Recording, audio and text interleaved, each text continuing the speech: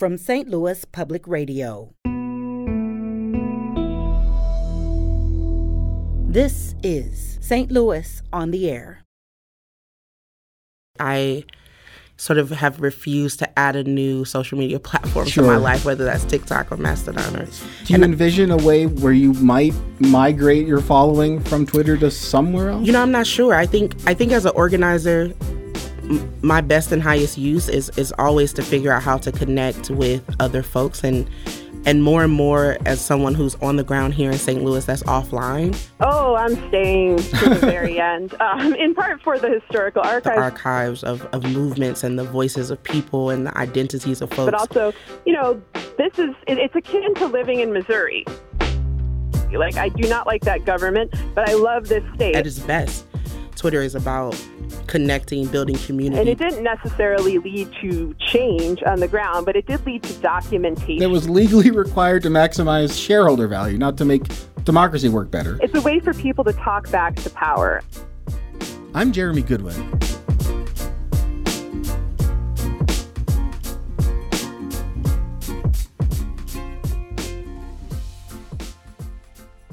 Twitter has come a long way since St. Louis native Jack Dorsey co-founded the social media platform in 2006. Many considered it an important public utility before the world's richest man, Elon Musk, bought the company for $44 billion 3 weeks ago. Musk's leadership has been erratic. Key actions include changes that made it easier for bad actors to impersonate people and to commit hate speech and harassment in the absence of content moderation. Something like 3/4 of Twitter employees have left the company through resignations and firings. But Twitter played a big role in the Ferguson uprising and for other activists since then. What has Twitter meant to them, and how might they navigate a post-Twitter future? Joining us to talk about it are Kayla Reed, co-founder and executive director of Action St. Louis. That's a grassroots racial justice organization that works to build Black political power. Kayla Reed also co-founded the Movement for Black Lives nationwide electoral justice project that seeks to counter vote suppression and mobilize Black voters. And joining us is author Sarah Kendzior, the New York Times bestselling author of Hiding in Plain Sight and View from Flyover Country. Her newest book is called They Knew: How a Culture of Conspiracy Keeps America Complacent. Kayla Reed and Sarah Kendzior, thanks so much for joining the program. Thank you for having me. Yeah, thank you for having me. So, Kayla, going back to 2014, when a Ferguson police officer killed Mike Brown, were you already active on Twitter at the time? I had a Twitter profile. I think I had like 237 followers, just people I knew from high school, college, things like that. But I wasn't on it nearly as much as like the other platforms, Facebook and Instagram at the time. So at the time you were big on Facebook and Instagram? More so, yeah, than Twitter, absolutely. As the protests continued, how did your use of Twitter change? Yeah, I think I saw other people using it when we were out on the streets, and I started to sort of live tweet what was happening day after day in Ferguson and throughout St. Louis.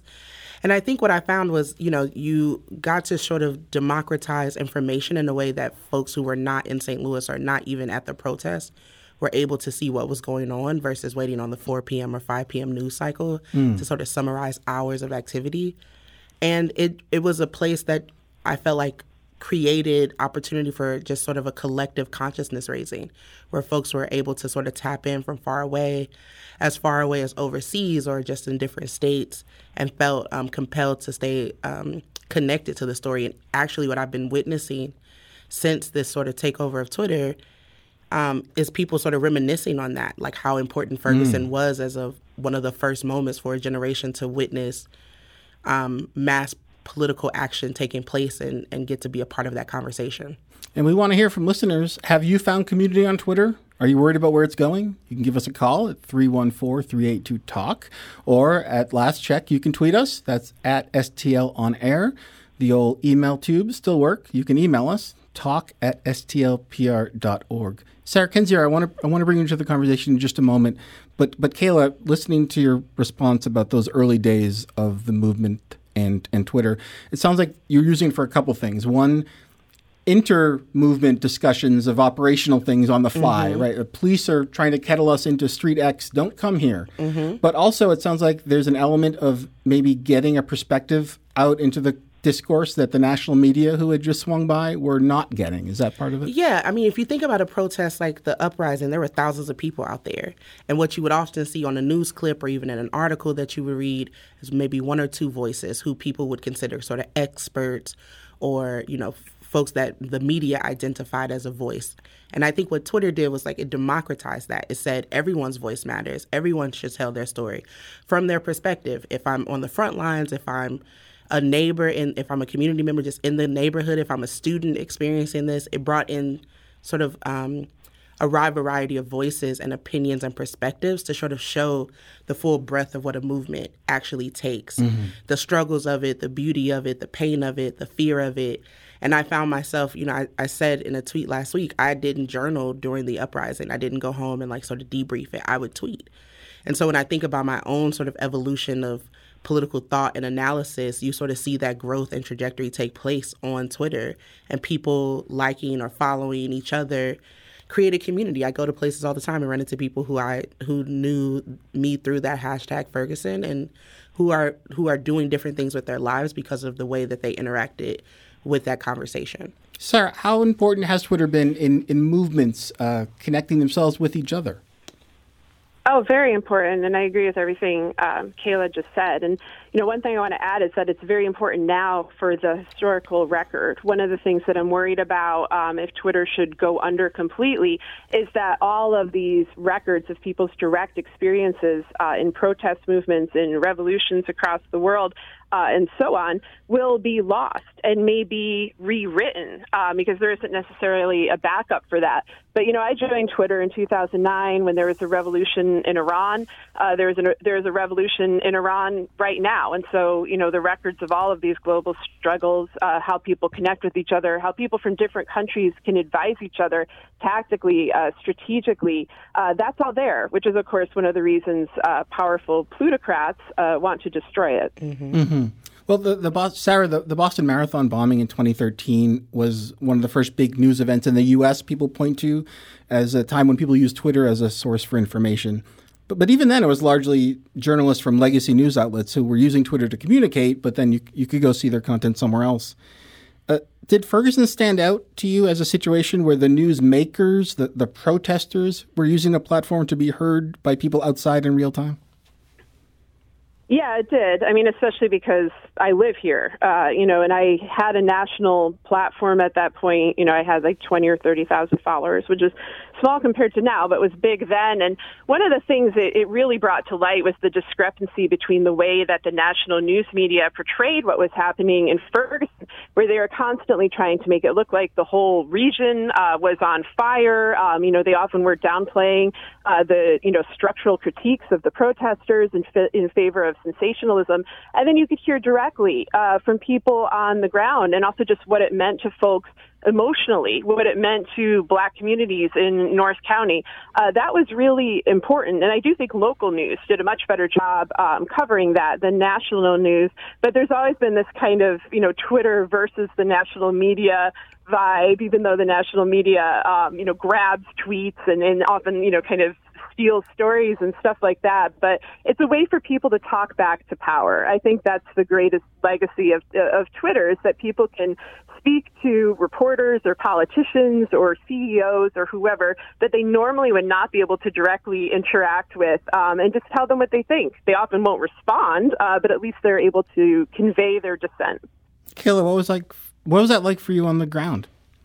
I think, over time, Twitter, I've used it differently. I think, as Sarah said, in 2014, for me, it was sort of a daily chronicling of what was actually happening on the ground, the routine of getting off work, going to the protests, dealing with the sort of abusive practices of the police that were well documented and wouldn't have been documented without things like Twitter and Periscope, the live streaming tool that has sunset since then, but people actually being able, instead of waiting on CNN or MSNBC or even KSDK, were able to sort of follow people who were on the ground. And I think about folks like Bassem, who has since passed away, who would be live streaming every night, that folks sort of connected to these on the ground. We didn't mean to become journalists, but we were sort of on the ground storytellers and living it too, right? Which gave it a certain sort of different legitimacy versus just sort of bearing witness.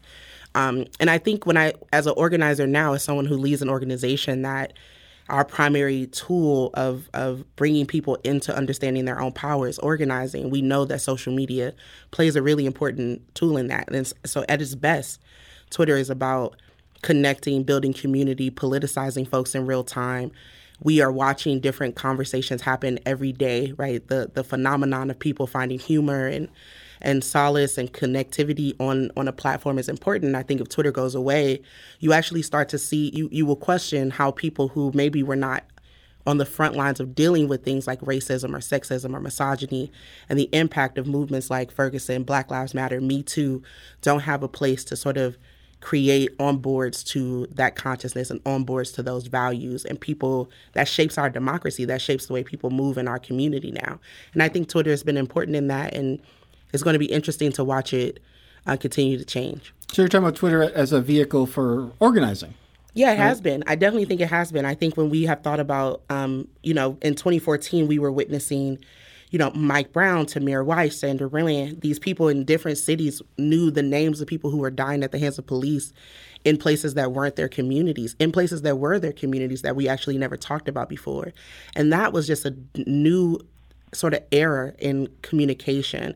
And I don't think that you get the phenomenon that is the movement for Black Lives. You don't get the Me Too movement. You don't get the 2020 protests without people being able to log online, know community activists and organizers in their community, see the march, turn out, where you have millions of people in the streets in 2020. That's an evolution that sort of comes out of the way social media was used during the Ferguson uprising.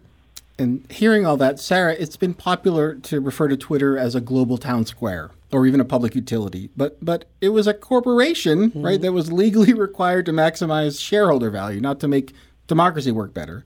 Sarah, what do recent events tell us about a system where such an important communication medium can be bought up by the highest bidder? Yeah, it's disturbing. It's a privatized public sphere, and it always has been, and there's always been apprehension about that because, depending on whose hands it falls into, depending on what kind of moderation practices or algorithms are used, that could change the course of interactions, which then change the course of policies, which then changes the course of history. And so it's very alarming that much power could fall into the hands of, one corrupt individual and their backers. And here, I'm not just talking about Musk. If it weren't Musk, it would be somebody else. I think a lot of people see, the value in this, and there isn't really a replacement for it. I mean, that's what people are looking at now. They want to jump ship. But everything that's out there is really much more siloed, or it's dependent on video. This is a very quick, live-action, text-based format, where if you're witnessing something, you could write it down quickly and it can go viral very quickly. That's a very powerful tool, and there's no way to really replicate it, or else, honestly, I think people would have left earlier because of the problems with harassment and threats and things like that. But it will be a great loss if it goes under, precisely because people will be, stranded and unable to organize and communicate in the way that they have now for a decade and a half. And you talk about the potential for influencers, outside influencers, and affecting the platform itself. It's popular to say that Elon Musk spent $44 billion in Twitter, but he didn't open up his wallet and pull out a $44 billion bill, right? I mean, where else did this money come from? Yeah, it comes from a number of international backers, including Saudis, Qataris. A lot of international banks helped him out. It really took a village. And, what's alarming is Musk is aligned with people like Peter Thiel, all of these extremists who really, they prop up dictatorships. They find all of these social movements to be a profound threat. And so, it's worth it to a lot of these regimes to, pal up with Musk in some respect, either financially or just through other means of support, to make sure that dissident movements cannot rise. And that applies to Iran. It applies to Arab dictatorships. It applies to Russia. Ukraine is a country that is using Twitter right now very effectively, to convey information to the world, to capture the sympathy and the attention of the world. There are a lot of people who would benefit from this. And then, of course, just plutocrats and oligarchs whose finances and dirty deeds were plastered all over Twitter in a way that they normally would not be in the mainstream media, because the media is, often owned by people connected to those oligarchs and plutocrats. Twitter is where everybody's dirty business got aired, no matter how powerful you were. And it didn't necessarily lead to change on the ground, but it did lead to documentation. And I think capturing that documentation, potentially erasing that documentation, is very valuable to certain individuals, more valuable than $44 billion. And we are talking with author Sarah Kendzior and Kayla Reed, co-founder and executive director of Action St. Louis. Kayla, are you looking for alternatives now? No, not yet. I think Sarah spoke beautifully about how it feels. I think, as an organizer, I certainly use the app less than I did in 2014. I think a lot about the archives of movements and the voices of people and the identities of folks. That doesn't just sort of give us 50 years from now just who Kayla Reed will be in 2050, but the sort of arc of myself in a real way. So I don't know how we replace Twitter. I am hopeful that there are young, brilliant-minded people who will create other pathways for us to continue to connect and learn together and share. And like I said, at its best, it's about consciousness raising and connectivity. At its worst, it's been a place that has perpetuated a lot of harm on the local level, on the national level. We've seen since even Musk has purchased Twitter, just the increase in harassment and racist language and sexist language and homophobic language, and people feel empowered. I can't help but think about the shooting that just took place in Colorado and how there's another side of Twitter where people are coming on and getting politicized in a way that is dangerous, and it is perpetuating ideological thoughts that are actually materially harming folks. And so my hope is that we continue to see new platforms pop up and that we figure out a way to preserve the legacy of Twitter as a place where at its best people learn together and motivated each other to do something about the things that are wrong in our society. A caller from Hannibal mentions that they just deactivated their Twitter account yesterday, concerned about banned users coming back to the service. If you have thoughts, you can give us a call still at 314-382-TALK or tweet at us at STL on air. Sarah, you've been highly skilled at using Twitter to publicize your work. You're a prolific poster of threads, often related to themes you've researched in your books. What are your plans right now as far as using Twitter?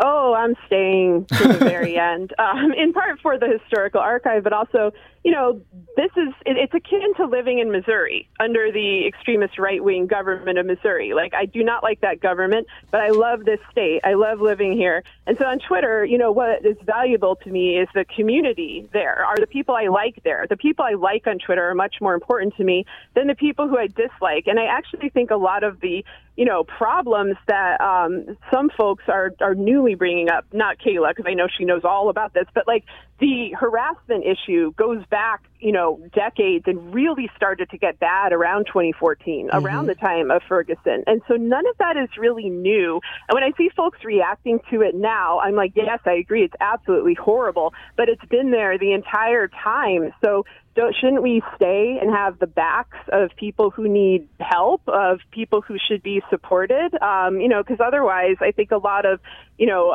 social issues don't get examined, and a lot of people are kind of left in the lurch, left feeling alone in the way that they felt before social media networks came along and, overcame geographical boundaries that separated people before. One social network that's been growing explosively just in the past couple of days is Mastodon, that has some similarities to Twitter, but also some differences. Sarah, can you continue your work there? I don't think so. I'm not on there. There are a number of people pretending to be me on there. I'm not. Oh. But, one thing I heard about Mastodon is that, a lot of folks get kicked off if they don't bring, quote unquote, good vibes. And I'm somebody who studies dictatorships and transnational mafia. So I really doubt that what I'm going to say is going to be full of good vibes. And if I do have good vibes about those topics, you should be kind of alarmed. So I think I'd get kicked off of there quicker than I get kicked off of Twitter. And I don't know. I'm just going to see where the dust settles, if Twitter explodes, I will go somewhere else. I mean, if it literally doesn't exist, but Mastodon is not particularly appealing to me at this moment. And, even Mastodon, the community standards are changing really quickly as it's flooded with new users. The practice in the past had been for a content warning on just about anything topical, and we're finding users starting servers where that's no longer how they go about things. So a month from now, the service could look a lot different. Have you poked around on Mastodon at all, Kayla? No, I've seen people talking about it, but I sort of have refused to add a new social media platform to my life, whether that's TikTok or Mastodon. Do you envision a way where you might migrate your following from Twitter to somewhere else? I'm not sure. I think as an organizer, my best and highest use is always to figure out how to connect with other folks, and more as someone who's on the ground here in St. Louis that's offline. I think that Twitter has served a time and a place and will continue to be a valuable resource for a lot of folks. And the true change, right, happens off of social media, happens in our communities.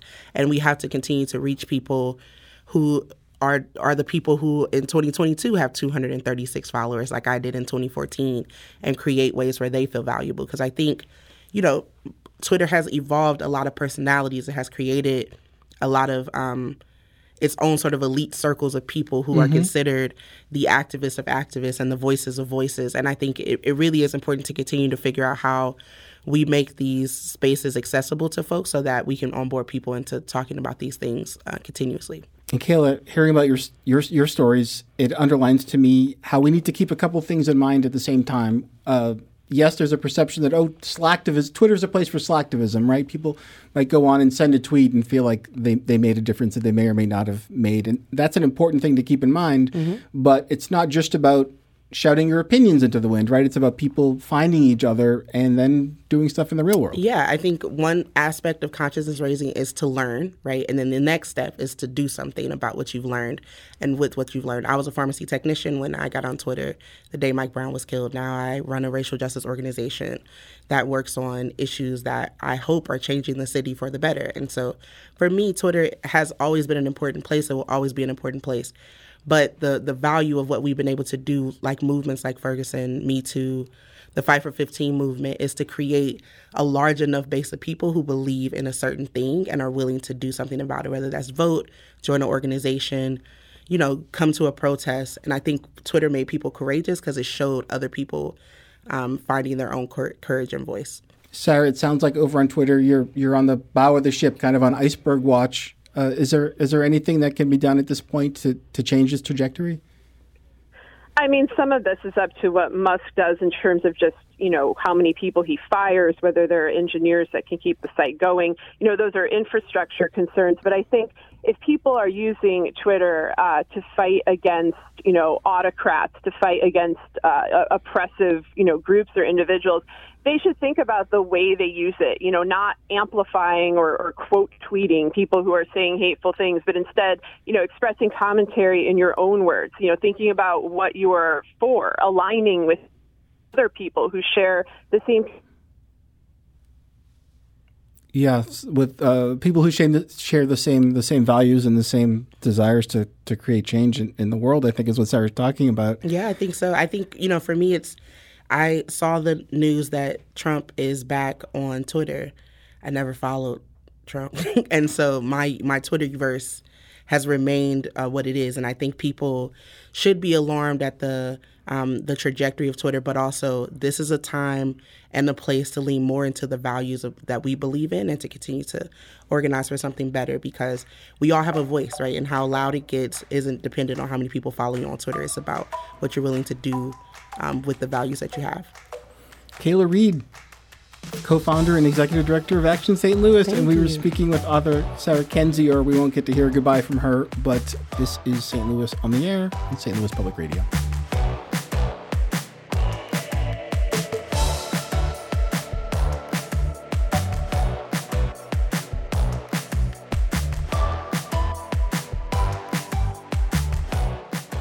This episode was produced by Maya Norfleet. Our audio engineer is Aaron Dorr. Our production intern is Avery Rogers. This podcast was mixed and edited by Aaron. Our executive producer is Alex Hoyer. St. Louis on the Air is a production of St. Louis Public Radio.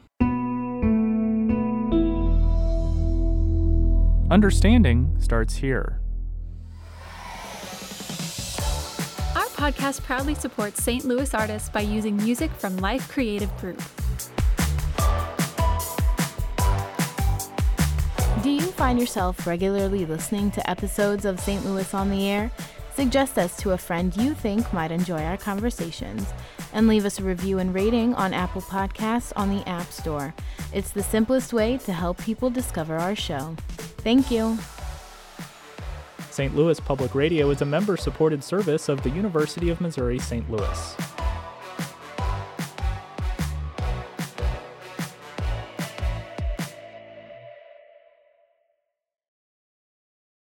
Support comes from the Missouri Forest Products Association, providing more than 41,000 jobs in the production of wood pallets, railroad ties, white oak barrels, hardwood floors, and more. Details at choosewood.com.